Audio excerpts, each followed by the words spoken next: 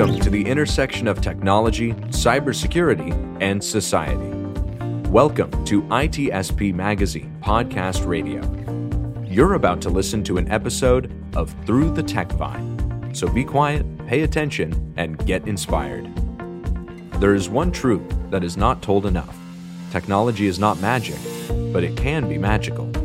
Technology is human. It is part of who we are, our evolution, our future. Will it be a dystopian or utopian one? Well, that is up to us and nobody else. Knowledge is power, now more than ever. Blue Lava is the first business platform for CISOs to manage their security program. Blue Lava guides security leaders to effectively measure, optimize, and communicate their security program with confidence and ease in one platform. Learn more at bluelava.net.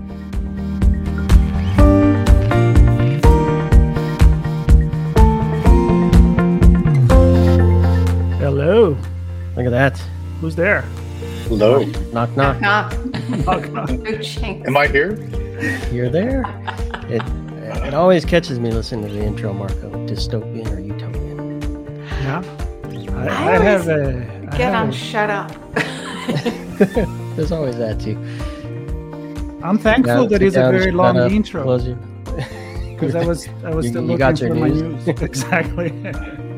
It's become a really bad habit of running late on my news. But I think I have a good one. It could be utopia or dystopia. It's usually the case. Exactly. Yeah. The center of both, right? Or neither. Yeah. Or all the above. You go left, you go right, or you hit in the tree, right in the middle. Dystopian for some is utopia for others. Yeah. Somebody's trash is somebody's treasure. Is that what it is? Are we going to go an hour like this? Or? Let's do it. Yes. Orange is the new black. What else? Bitter is the new black. Better be safe than sorry. 50s the new 30s. I don't know. I'm making crap up now. Oh my God, this is a good start. Good start. Love it. What episode is that? To what? As you're giving numbers away, you're giving the somehow number. I got tasked with. I kind of tasked myself with. So I have no idea what the number is. 35, I think. Yeah, 35. Well, let's go with that. Yeah, Episode and it's a 35. special number. They're all It's special. the best number, I think. It's the best one. And the guest makes the number. That's right. It's a good one because we have a guest and we love having guests. Yes. It takes a lot of pressure out of just, being the three of us, which I enjoy, don't get me wrong, but having a guest it brings a new perspective to things. So Sean, let's start with that. It's your invitation this time, and we'll let you do the honor. I won't do a justice of all the stuff he's done, but I mean, we met many, many years ago. I think we even worked at the same place before we met. And we've stayed in touch over the years, and I consider him a great friend, Eric Scow. Good to be on the show, man. Thank you. Good to have you on. Thank you for having me to this event, this friendship. Thank you. It has been a long road, and I think we did interact at a certain company, Yellow and Black, for some time when we were not even, and then we went to But it's been a really fun and super interesting, and there's some people that I always really lean on and appreciate, people that you can not talk to for a year or so, and then when you do, there's no guilt or why didn't you call. There's just right back into where you were, as if I was on the next generation Enterprise. Just beam me there, baby. And it's great. And you're one of those people, man, so I appreciate it. Yeah, feelings mutual. Yeah, and I know you keep busy, and you have a family and lots of fun stuff going on. We're not going to get into all that, but I just know that you're a busy guy and you do a lot of good stuff, and you care deeply for your family, and it's a pleasure having you on to talk tech today, man. Love it. Tech for good. Through the tech for good. It's been a big piece of my world right? So Yeah. yes. Yeah, and there's that good word in there too. Yes. Or when we cross paths we won't there give as well. that away. Yes. No. Yeah. There's yellow and black, and then there's good. Yeah. Good that maybe wasn't so good. Who knows? Good crack, Barry. Yeah.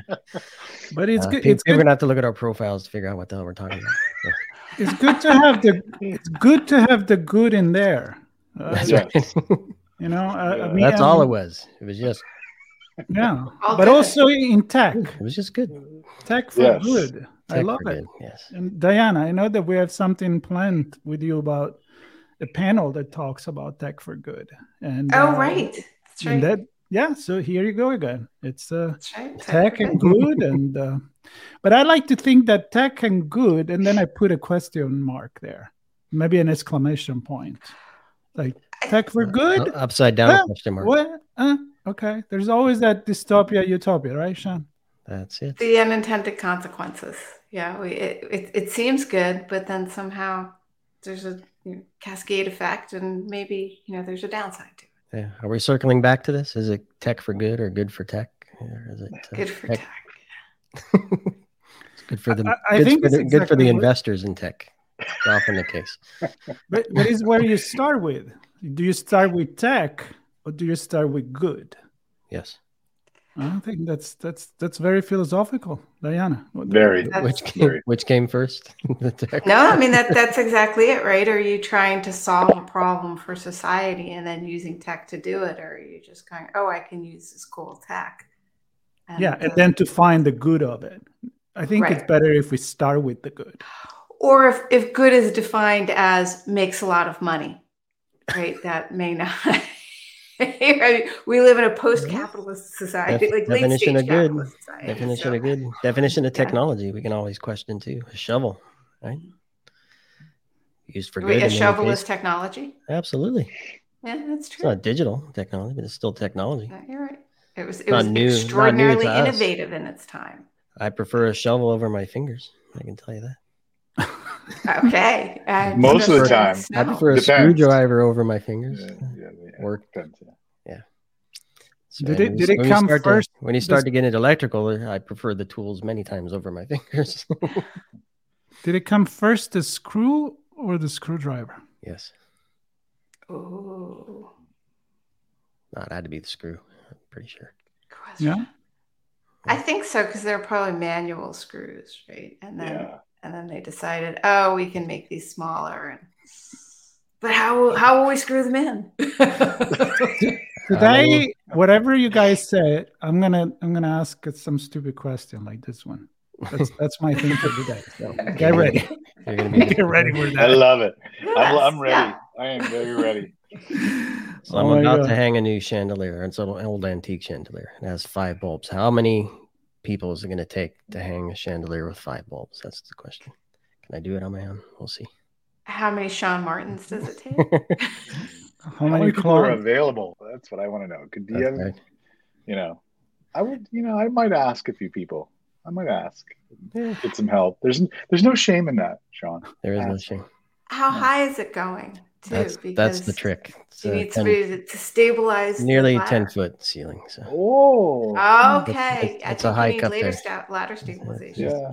It's a hike. Have you ever seen that video of the guy that puts a drone and it put a light bulb upside down on the top of the drone, and then he flies the drone up to the plug, and then he make the drone spin, and he pretty much put the light bulb. So you change the light bulb with the drone. Nice. Now, I don't think you're going to do that with a chandelier unless you have very professional. Impressive drone skill. Yes. Right? Yes. It's very lazy too. Like that's That's right. Really lazy. But lazy in a really specific way, because to actually, if you've ever tried to fly a drone, I mean, to get that level of precision that it could actually screw the light bulb in, that person practiced. So, well, this is the point of my shovel. The shovel is technology. It's a tool. You use it not because you're lazy, but because you can do something different, better, faster, bigger, stronger. I don't know. I've done a lot with a shovel. There was no way I could do it with my hands. But do you hide a lot of bodies? Is that it? I'm not going to start counting. No. Okay. That would be crude. Yeah, you wonder why did you bring up the shovel? Yeah, you seem fixated. You seem fixated I'm on the shovel. on shovels. I'm fixated. Yeah. No, I worked for a landscape company, so that was the first thing. Landscape construction. That was the first thing that came to mind. Digging holes for plants and sprinklers. And I'm not going to say the name, but where you're living today, it's more shovel, not so much. More like you need like some other tool because of the amount of concrete. Jackhammer. Yeah, or a snow shovel. Yeah, something like that. I think snow shovel is going to be in order this weekend, I think. Yeah. Or for your dogs, scoopers. Scooper. You can scoop with a drone, right? And then that's what we need. That's another good one. Dog pooper scooper drone. Right. I'm gonna find that news. I'm gonna bring it next time. And here's the thing: then you don't have to pick it up real time. You go home, and then you have the drone come back later and get it. I love that. I mean, You just leave a beacon on it, and then the drone goes and pick it up. And it can take it away. So we go hiking with our dogs a lot, and I don't know why, but you're not supposed to leave poop in the forest, which would decompose and create fertilizer and everything. You have to pick it up in a plastic bag and carry it out with you. So this is what we do. But we got tired of carrying these poop bags for miles and miles. So we got this little knapsack for one of our dogs, so that he carries them out. But if we had a drone. You did it. You're gonna carry it. Exactly. The dog in charge. There you go. Yeah. It's your thing. Let's see. Look how many ideas we already had about improving something. Yeah. So technology, it comes from necessity most of the time. Because you're not just carry a shovel and bury it. I'm gonna bring back the shovel. I'm obsessed with shovels today. Let's see how many times I can bring the shovel up in this conversation. It makes me think about the good, the bad, and the ugly, the movie, where it says, there's two kind of men: the man with the shovel and the man that make you shovel. You dig, or it was something like that. I don't know. Probably the basement, in Arsenic and Old Lace, and you go down there, there's just the mounds of dirt. Boy. So, Sean, is there news about shovels? It is going to be. I'm going to have to find one now. Painting a fine picture for myself with the help of my so-called friends. Automatic shovels now that are kind of like little handheld snowblower things. Yeah. So I could help you. So talking about improvement, don't you guys ever feel like why they haven't invented this thing yet? It's just so, the technology is there, but nobody actually had that idea of like, hey, I could transform it into this. Or is it always something that has to be connected to like a business plan or anything like that? I mean, the inventor, that's where I want to go. Like the guy that can think like, yeah, I'm going to take this drone, I'm going to put a little scooper and I'm going to make it do the job. Like, I don't know. How do ideas come? I'm wondering. Well, years ago, Marco, I was looking at when I built the community shopper app. I was deep into wasting money on patents. I was going to go. Not a good hobby. It's not a good hobby whatsoever. But I saw a lot of patents, and there's a lot of stuff there. You're like, I've never seen any of this. This isn't commercially available in anything yet it's there, and it's a thought, and it exists, and it was novel, and it's been granted a patent. I don't know. I mean, we've talked about this, Marco, where there's probably many things to talk about here, but it's a combination of things. So that patent may be hidden in something else and you just don't know it, or it's waiting for the right combination of something else to come along to pair with it to make it commercially viable. But which I think that is probably, well, I don't know, like there's that as a path is probably more likely than others, which is you come up with something and then people kind of, for lack of a better term, riff off that thing and say, wow, that, you know what I could do with that? We could do a lot of things with that.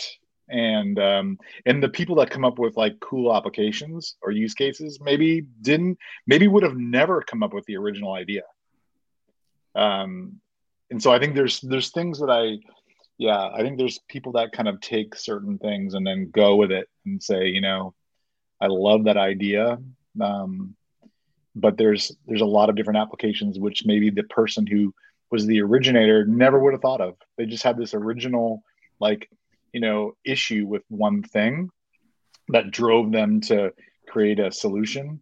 But then the applications are endless if you start to do the riff.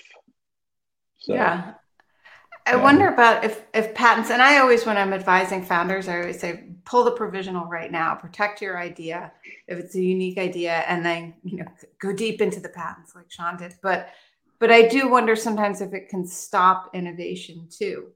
Because if somebody says, oh, somebody's done it before, but they didn't do it in an effective way, or they never got funding for it. So now that idea kind of gets locked up.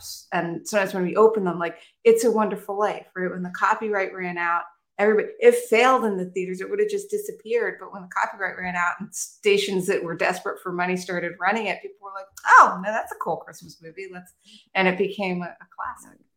So if some of these patents ran out, maybe some ideas would get freed so people could riff. You know, I'll say that one of the reasons, well, many reasons, but one reason I didn't keep pushing with my company, my application, was the idea that maybe I am crossing on somebody's patent, and who knows what might come of that down the road. I know I haven't heard of it as much lately, but I know there were patent trolls. Just the whole sole purpose in life was go out and see if there's anything that looks or smells or sounds like what we've created. And if it does, sue the hell out of them. And hopefully there's some money there. But if you're on the other end of that, you still have to put up money to protect yourself, even if it's not true. We're talking about the wrong way to fuel innovation. Yeah, that was my point. Yeah. You do exactly the opposite. So in a way, what I'm thinking is the patent office may be the place where the idea goes to die, you know, kind of like the cemetery of ideas. But I love what Diana said, where think about open source, right?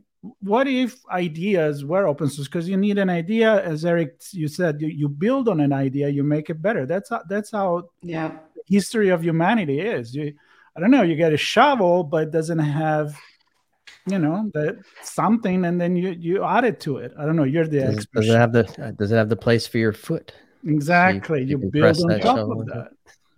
You know, I'm reading this book that it's taken me a while to get through, and I won't mention the author, but I try to like balance like books between like books that are for tech, you know, that will help me and then books that are more like either political or whatever. So I try to have this balance, and now I'm trying to finish this one book, but long-winded. The reason that I think it's interesting and might be applicable to this conversation is that it's really about, well, it's about a couple things. It's about cloud. It's about accelerations when it comes to cloud, and it's about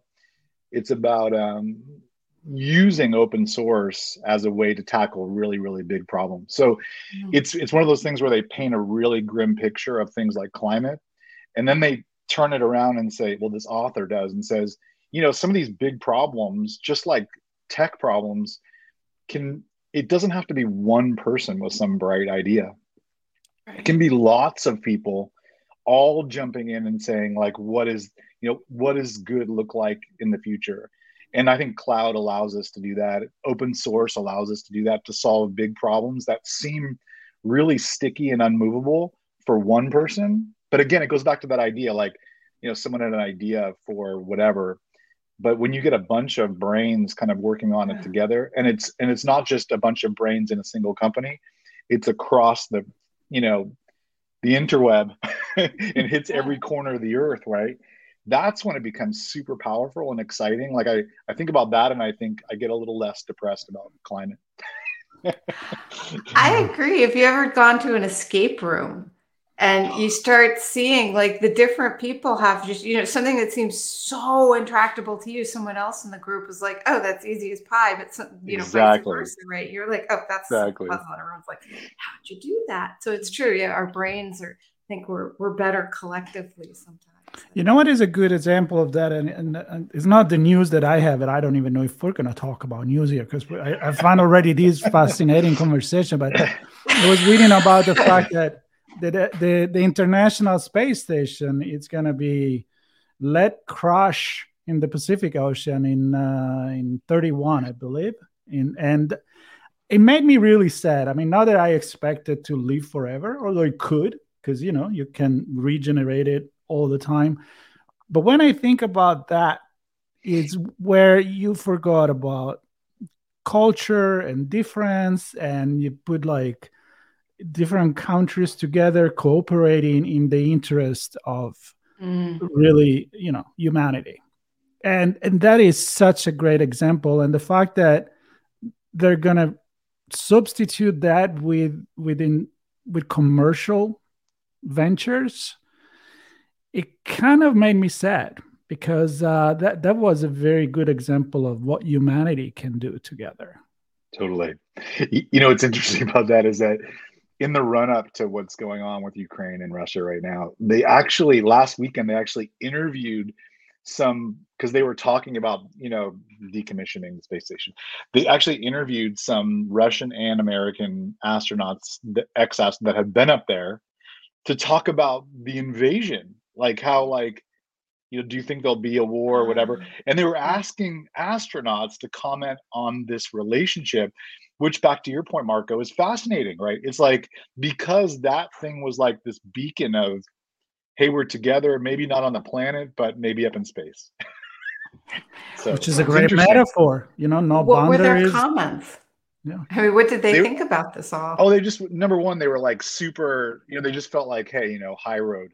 Like, why can't we find a path that doesn't involve troops and tanks? Yeah. Essentially. Okay. And like, how does that, why are we doing this? And they prefer satellites and lasers instead. Yes. But it really is like, we're still there. Really? I mean, we're still there. We haven't learned anything from the past. Yeah. War. Okay. Yeah. Yeah, a lot to think about. Although, some people say war is what brings innovation, but I don't know about that. I have a feeling that if we didn't spend all that money in wars and stuff, we could have probably already been a much better version of ourselves. So that's me. So my 2.5 cents, right, Sean? 2.5 cents. That's all. I thought it was porn that advanced technology in general. Generally, I think it is. Yeah. The two together is, that's right. Is driving the economy. Okay. Yeah. Tanks with what were we talking about? The technology lab projectors. Tanks with projectors. Tanks with projectors on them. Yeah, just driving around projecting images. Yeah, it's lovely. VHS, internet, a lot of stuff gets driven. Well, this is great conversation. Where are we going with that one? What are we going now? Is what we're supposed to be doing from the first minute, and we never do. We always say a few minutes of shooting the crap, and then. But you know what? I'm kind of getting away with not having a news. Tradition. I'm kind of I keep feeding the conversation. I might get away with not having one this time. No, I have it.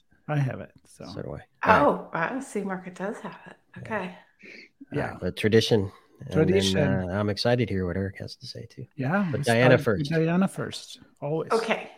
So mine actually is a little bit on the dark side. So there's something called the Proteus effect. Have you heard of this?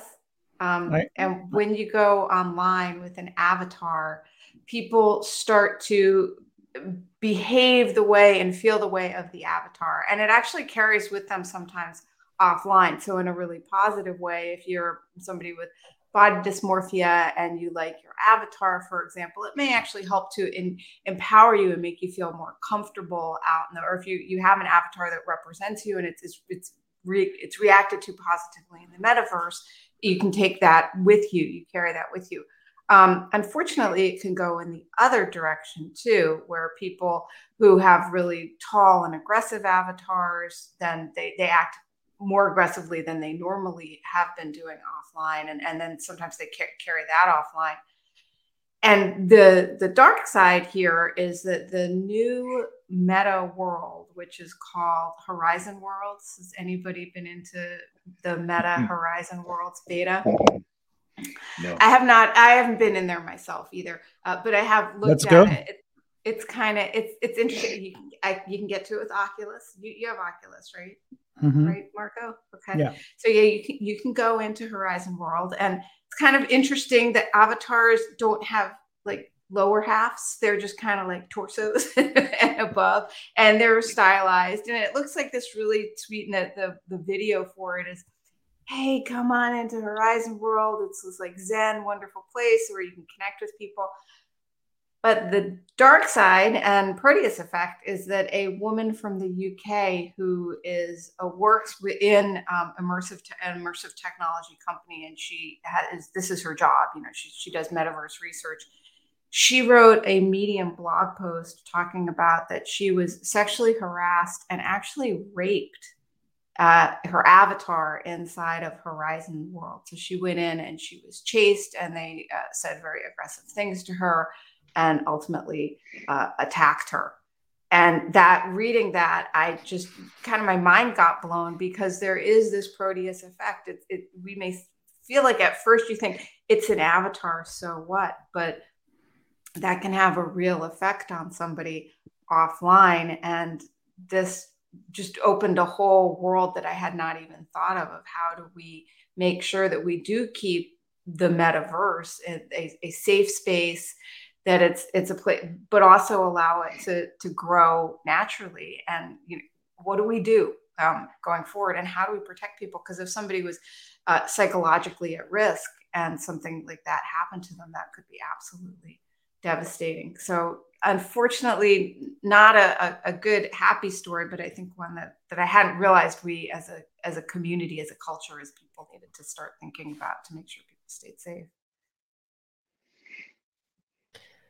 I think that those ramifications of the technology and some of those, the implications that happen, especially to folks that maybe are not super familiar with the technology or new to it or don't fully understand, how and what could happen.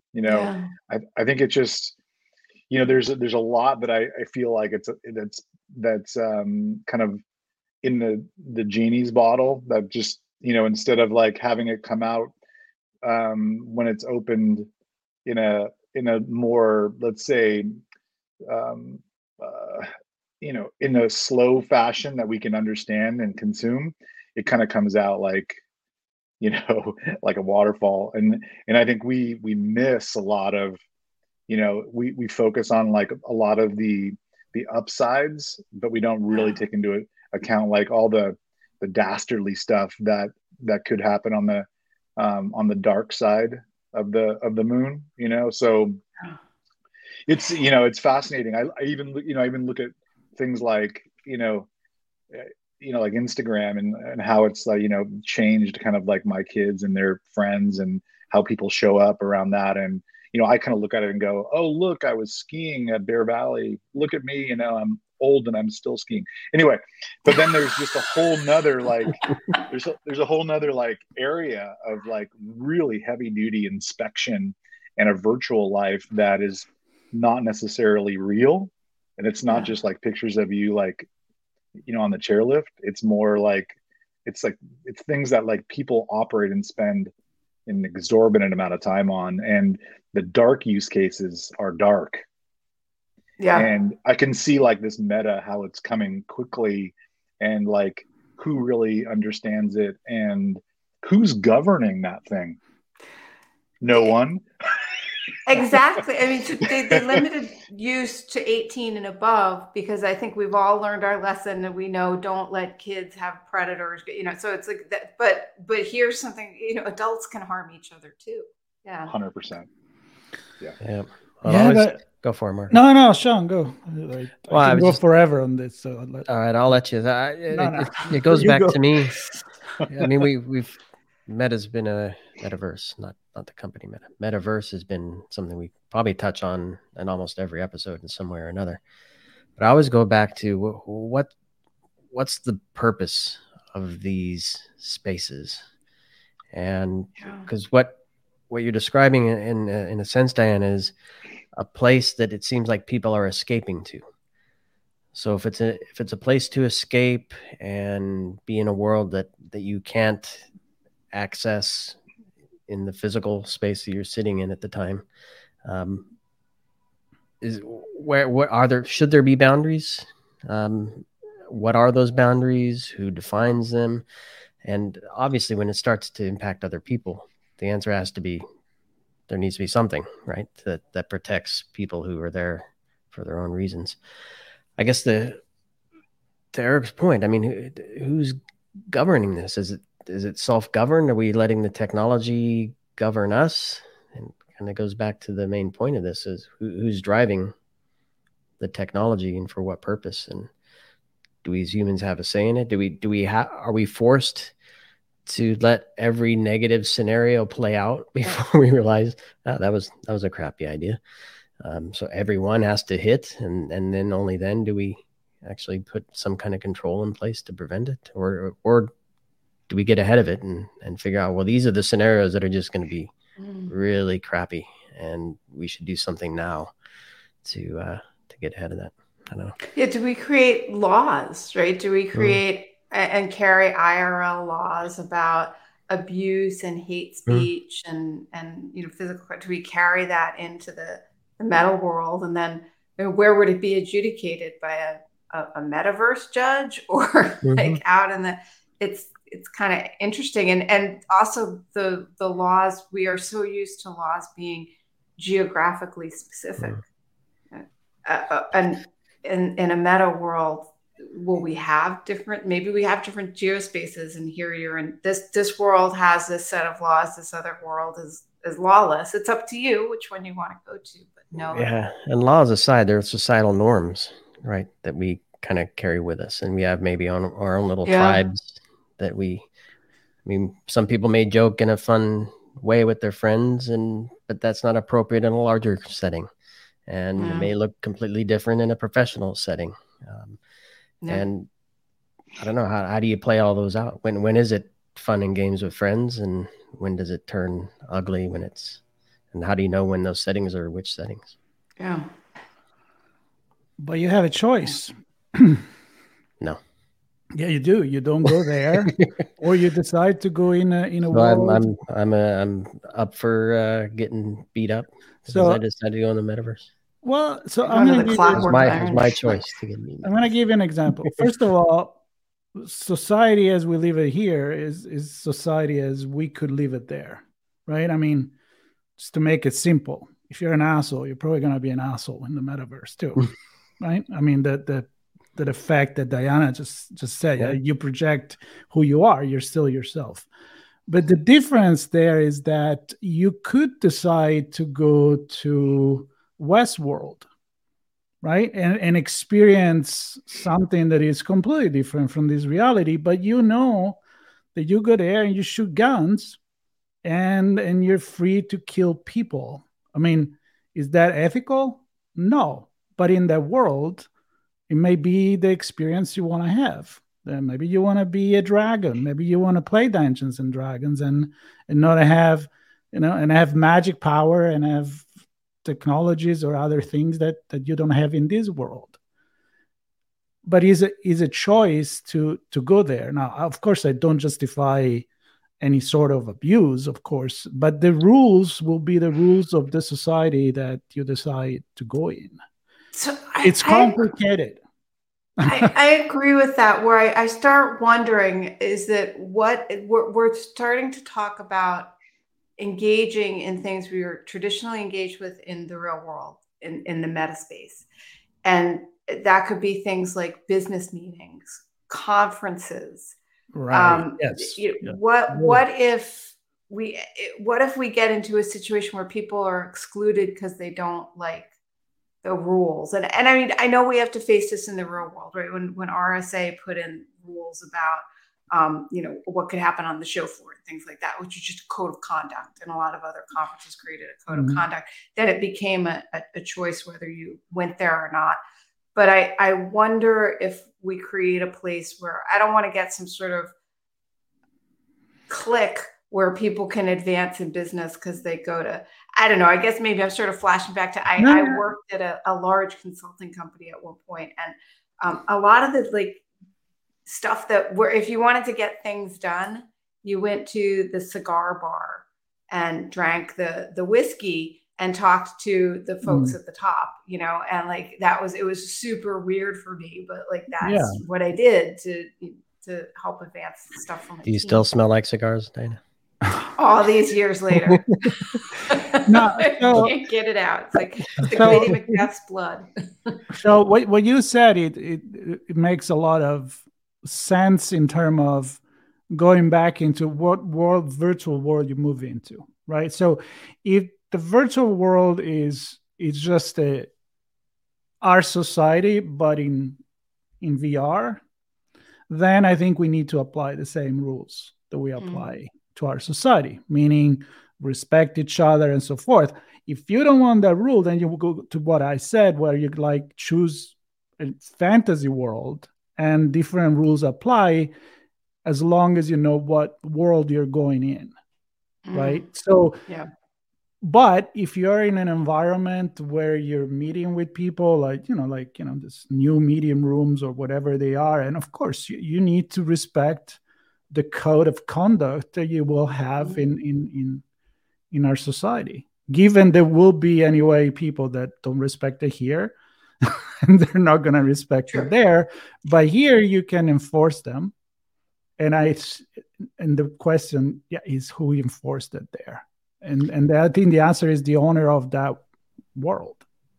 It's a commercial rules that you have to make. I don't know. It's a big question is how the metaverse is going to. I feel like we're putting, without any governance, we're putting the onus on the individual to kind of decipher and determine the world that they're in and their action in it. Because I mean, there were games like Grand Theft Auto that were very violent, right? But maybe in later versions, I've never played it, but maybe earlier version, I think it was just you in a game and there was stuff. I don't know if the later versions, maybe somebody can comment, you interact with each other. But I don't know if an action you had actually impacted somebody live through virtual means physically on the other side of that. So you could be as rambunctious and crazy and drive and shoot and do all this weird stuff and not really impact anybody. And now we're saying you can actually interact with others.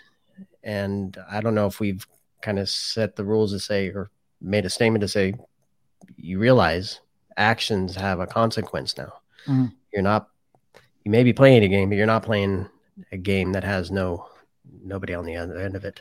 Yeah, I mean, I think that the site there's, just getting double clicking on what the psychological consequences of this. I mean, that's what we're really, talking about. I think it's, I think of this thing in, Star Trek terms, is it the holodeck? Is it my holodeck? And if I'm just in a 1930s bar having a drink, but it's my script, that's okay, that's you, that's fine. But when you're actually impacting others and others are joining that experience, and then you have the ability to either, just you have the freedom to do whatever you want.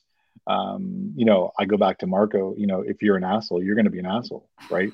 And so whenever we're tripping into that world, that has to be governed by something, some bodies, because I can just put a bet down right now that, the worst of humanity is going to show up more than the best. Probably. Probably. Yeah. Or maybe the worst is going to show up and then the best will catch up, maybe. But if we look at the history of humanity, that's it. It is a new society. And when you, I mean, when I say, the Wild West, that's a good example again.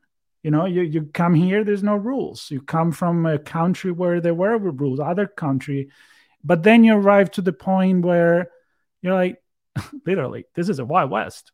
I don't know if I said that back then, but that's what you would say. And like, well, we need rule. We need certain rules. We need to protect people. You can't just go around and shooting people. But right now, I feel like that gaming metaverse, that's what it is. It's like people want to escape the rules of this society and they want to have fun, but nowhere you're trying to replicate this society somewhere else. So there, the rules need to be the same. And that's not just because you're putting on goggles. I mean, that's the same thing if you're on a chat room. Even if you go back like 20, 30 years, if you're abusive, you can be abusive by just texting and affect other people's life. So, that in a way it was a metaverse on its own. It's just another reality where you represent yourself. It doesn't have to be that you're actually physically, virtual reality physical there. I mean, the metaverse is still not really being defined what it is. You talk to different people, they're going to give you a different definition of the metaverse. I'm wondering if any of this changes, and I want to get to Eric's news here in a second, but I'm just wondering if any of this changes when it's completely democratized. Because right now you have to have a certain amount of cash to even play in these worlds, right? That's a good point. I don't know if it's some of these things are because people feel entitled and feel they have power because they can't afford it. Does that dynamic change when more people can afford it? And I don't know, are there ways for those who have trouble affording it, they can still partake and they bring a different element to the mix? It's interesting because I don't feel like those metaverses are quite representative of full of humanity yet.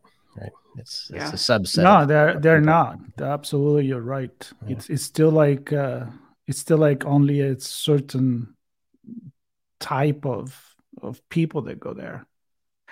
Yeah. We're not all rich like Marco and able to buy Oculus. That's right. You know that I'm wondering why about it, because I don't really use it enough. Because I'm like, okay, I'm gonna play guitar. I'm not gonna go in that thing. But I'm fascinated by the sociological aspect of this. So this conversation is really, really relevant, and I think it's gonna be the big conversation for the future: how you democratize it and how you regulate it. So I think it's so fascinating in that right now as we speak, right, the US, government is looking at like now the dark side of social media when, it used to be not too long ago, I had a really good friend of mine, number 25 at Facebook. And I can remember when he said, I'm going to work for Facebook, and he was working at this other company. And he said, I'm going to Facebook. I'm like, what is that? And he's like, oh, it's kind of like MySpace, but whatever. It's cool. It's going to be big. And then he says to me, here's a big career, miss for Eric Scow. Hey, do you want to go? It'll be fun. I'm like, no, I'm good. Don't ever I don't think it's going to be that big. Yeah. Don't ever tell my wife that. Okay. But anyway, I think, then it's like, hey, we're just trying to connect people and like relatives, and isn't this fun? And then now fast forward, there's a very, very big time dark side that has huge ramifications that the government is just trying to catch up. So then, Marco, to your point, like, have we learned nothing? Like, so here comes this other thing, and people, instead of like trying to get ahead of it, it's almost like we need to have things go dramatically wrong. Then we try to clean up the pieces and go, oh, wait a minute. You mean you're selling my data and I don't even know? Wait. Yeah. No, that's not. I just wanted to connect with my grandparents. Like, what happened to that use case? Like, that one's kind of boring. What we really want is your data. So I think it's. What was the earnings call? $10 million loss because they can't access private information on an iPhone anymore. I think they announced that today or yesterday or something like that. I'm still bitter that I didn't go there. Anyway, you could be contributing to the dark side, as we speak. Anyway, like I think it could be invading all our privacy. To your point, it's like, what are we waiting for? And here comes this new thing, and why aren't people stepping in and saying, like, let's get proactive. If for our citizens, let's get proactive and not being, not trying to solve it globally, because that's hard, but at least try to solve it locally for, our citizens who are going to invariably be impacted by this. But it's just not, again, it's not something that, because it's not huge, and Diana, what you described is not like front page news, because there's other things like dominating that, then the attention's not there, which is so amazingly like the algorithm lazy on our part. The algorithm didn't put the news up to the top. Exactly. But go ahead, Diane. I think that there's sort of this emotional sense of like, but it's just an avatar. It's just pixels. And we've been online for years and people can bully each other in text and stuff. And it's like, yeah, but apparently this Proteus effect is when you see an avatar that's you start to acquire some of the features of that avatar. But why? So let's get. I don't know, Sean. Do you want to give Eric news, because we're spending all this time on this? But like I think this conversation is all right. Is super interesting and relevant, and So I'm all right. So let's keep it there. So what I'm thinking is about the news that you brought is, so you go in and then you say some people inherit the characteristic of the avatar that they choose, but isn't there a reason why they choose it to start with? I mean, if I'm gonna pick an avatar that is big and muscular, has a big shovel, sorry, Sean, and a big hammer, and it's kind of like a Viking that I just want to go and crush everyone. I mean, think about any multiplayer game before the metaverse, because even that was a metaverse, right? It still is in a way. Yeah. And of course you're kind of like maybe projecting that kind of person that you would wish you were going to be. So then when you go back, it's like you even feel more empowered by it, maybe. It's very, very interesting conversation from a psychological perspective, because it's not even the technology here. We are talking about the humanity, right? Right. Yeah, and I think there's also the point, I'm glad you brought it back to this point, Diana and Marco, are sticking with it, because it isn't just the impact of that reverse on that individual, right? So that avatar being attacked has an impact on that person. They may carry that with them throughout their day, the weeks, whatever. That likely has an effect on others around them. It might affect their work, might affect their family. They may, as you said, embrace some of the characteristics or attributes of that avatar and act outwardly in the physical world with some of those characteristics. So maybe they grab that shovel that the avatar uses. And no, but I seriously, I mean, they might just start to act out because of some event that took place in the verse that they feel they need to. It's energy, right? Action has a reaction. That it has to go somewhere, and if they're not in the metaverse any longer, I have done. In their head, they have to release that energy somewhere. I have done podcasts about cyberbullying 3 years ago.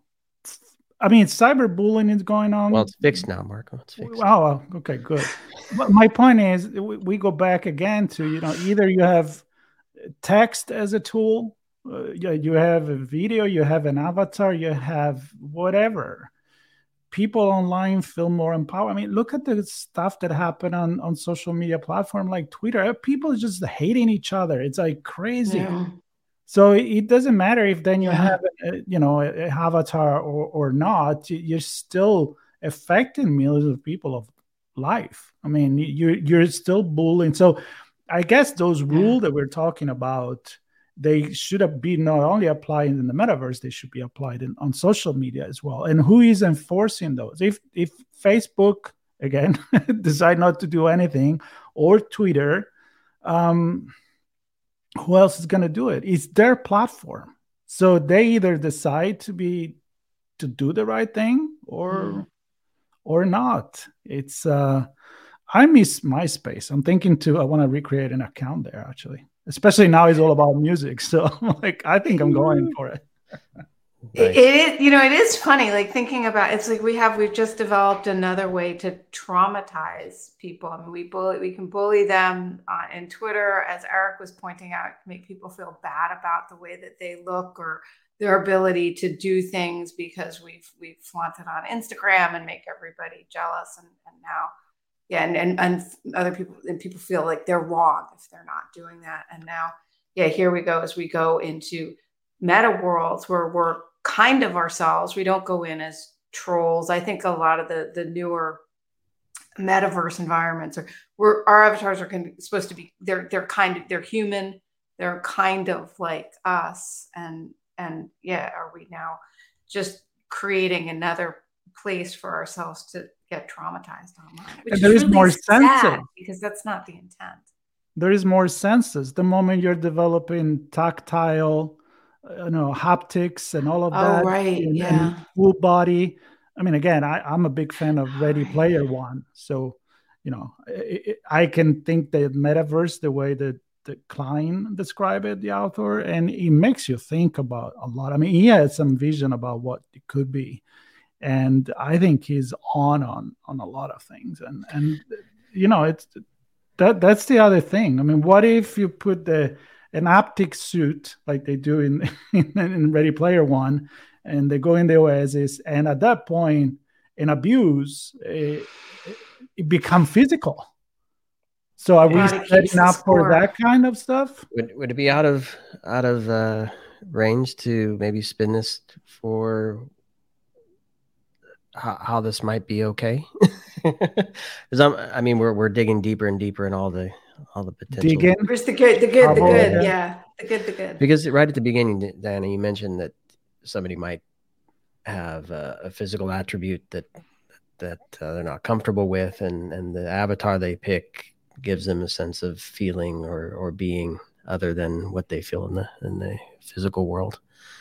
And I'm wondering, and in previous episode, we talked about kind of this idea of throwing away boundaries of the physical world and entering into these worlds of metaverse, that we can think differently and push beyond boundaries. And I think we talked about in the context of, well, if I try these different combinations of materials, I can find this new material that's stronger and lighter or whatever, chemical engineering or mechanical engineering. We can do things in these worlds. And I'm wondering, are there any positive?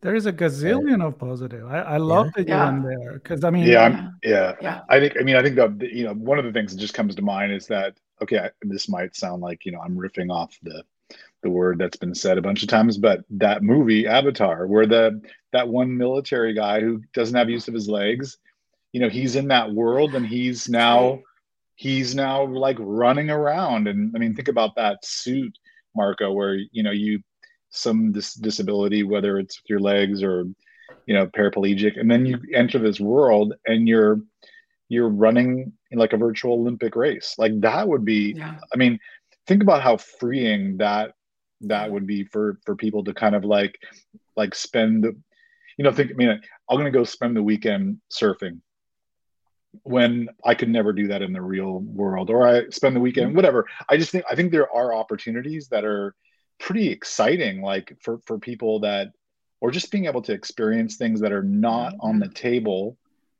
in the physical world for whatever reason, whether it's disability or whatever it is, or it could just be like fear. Like, I don't want to skydive. The mental health too. Yeah. Or I just want to do this. I'm thinking making that friend you would never meet or become friendly with. Having a pet. I mean, virtual pets, you can get pretty attached to them. They look pretty realistic. They, purr, bark, and some children can't have pets because they're and it's company. And think about, as we're wrapping here, the internet done a lot, and social media with all the bad things that we always say about it, for minority.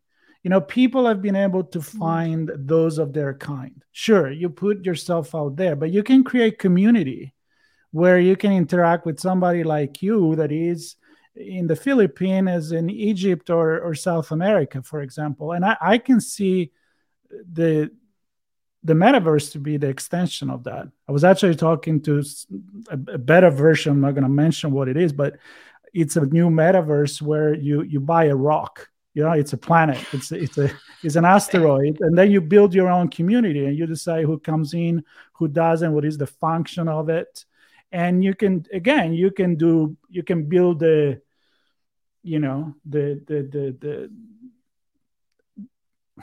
you can build hell and you can build heaven. You can build a community that is doing something good, and you can build that one that is going to do it's hell, right? Like literally. And it's your choice eventually to go there. Now, the problem becomes when it's not your choice, and when people take advantage of that and abuse you. And I think if you do the community and you establish those rules, and then somebody behave in a way that is not according to the rule of that community, like acceptance and community feeling and doing good, then you know what? That's the virtual door. I'm going to virtually kick you out and close it behind you. So, but there is a lot of good things coming, but we got it. Eric said it right. We got to think about it before we actually slam ourselves. Yeah, that's it. Yeah, but by design, right? And security, build security and privacy by design. And so we have to think about the consequences instead of, we just create these large social experiments and put them out there, and they go, oh, maybe we need to course correct after. Yeah, there you go. Diana, you brought such a news that we just went with it the entire episode. So love it. I think we can finish with a really good positive note and say, at the end is what we say at the beginning in the intro. It's what we make of it. It can be utopia or dystopia. Right now we have the opportunity to begin with the right foot. Are we gonna do it? The right rock. I don't know. Yeah. Rock on. Yes, rock on. Dig in, bring your own shovel. Bring your own shovel, yes. All right, Diana, we know you have to run. We're going to say the goodbye here. And say goodbye. Thank you. Yeah, Eric. Thank you for having me. Oh, enjoyed it. You on, man. You need to come back because we want to hear your news. And, I would love to. Always welcome. Yeah, take care. Sure. All right. Sean. I'm taking us out.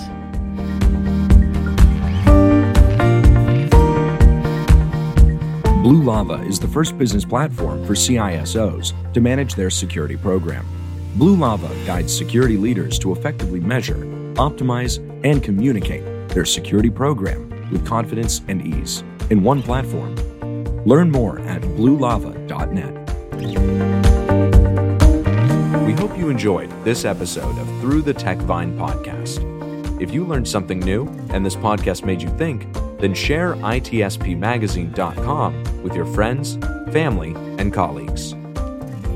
If you represent a company and wish to associate your brand with our conversations, sponsor one or more of our podcast channels.